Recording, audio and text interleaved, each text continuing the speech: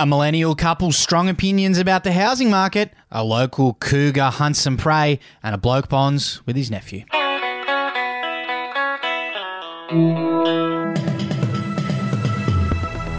Hey, this is Effie Bateman, and this is your Daily Batuta for Wednesday, the 6th of April. The middle of the week. Hello, I'm Wendell Hussey. Great to be with you. What's making news today, Effie?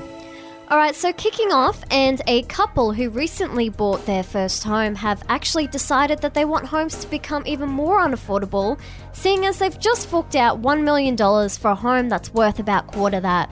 Yes, young Batuta Heights go-getters Paul Christ and Denise Ribbert reportedly took the plunge and are said to be glad that they have done so, adding that everyone else who says they can't can go and get fucked, because if they could do it, anyone could apparently.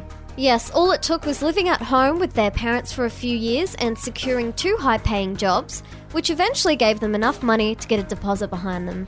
And I think helped having their parents go guarantor on the that initial always deposit helps as well. as Yeah. well. They then added that any homeowner who said that they wanted prices to go down would be lying, saying it's not their fault they got better results in the birth lottery and are now part of the Own a Home crew, obviously fearing that if house prices go down, they'll be left with a $1 million property and not a lot of value there. Wouldn't be ideal, apparently. That's what they said. It'd be a nice problem to have, I think. Yeah, true. Owning a home.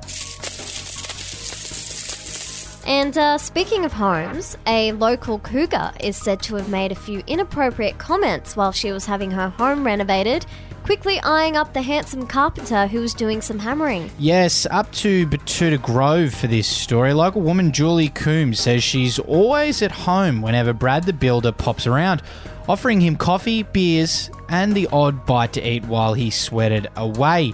Asking if he was good at extensions or if he could take a look at her skirting board, Julie is said to have upped it to another notch this week by very brazenly stating that she was quite the stud finder as well, saying she could show him, and I quote here, where to drill. Very forthright from Julie there, Effie. Yeah, but unfortunately, Brad was a little slow on the uptake and instead told her his stud finder was perfectly fine, but thank you for offering. Yes, maybe it's just being polite, or maybe had his wires crossed, who knows. And lastly, a millennial bloke has successfully bonded with his teen nephew over a shared appreciation for songs containing expletives and toilet humour. Yeah, you do love to hear stories like this. It warms your heart to know there's still some good in the world. Matt Wallace, he's the man at the centre of this story, and it's said to have been in charge of looking after his nephew Daniel for an afternoon. That quickly saw him corrupting the boy with all the music he loved at his age, introducing him to some D12, Blink-182, and a System of a Down.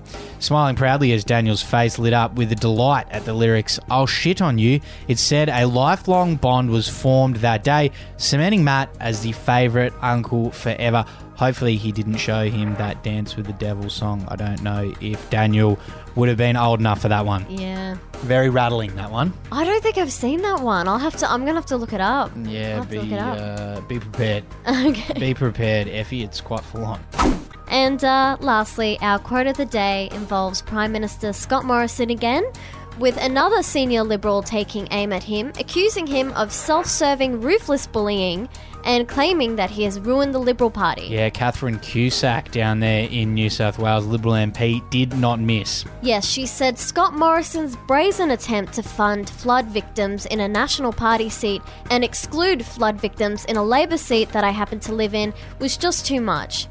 To see the self-serving, ruthless bullying that is increased inside the Liberal Party spill over into public policy, and the poorest, most vulnerable Australians who lost everything in the floods are the targets of this outrageous abuse of morality and power is simply intolerable. Pretty full-on quote Yeah. from Catherine there. Not great, but I think that's where we'll leave it for this daily news wrap. We hope you've enjoyed, and we'll talk to you soon.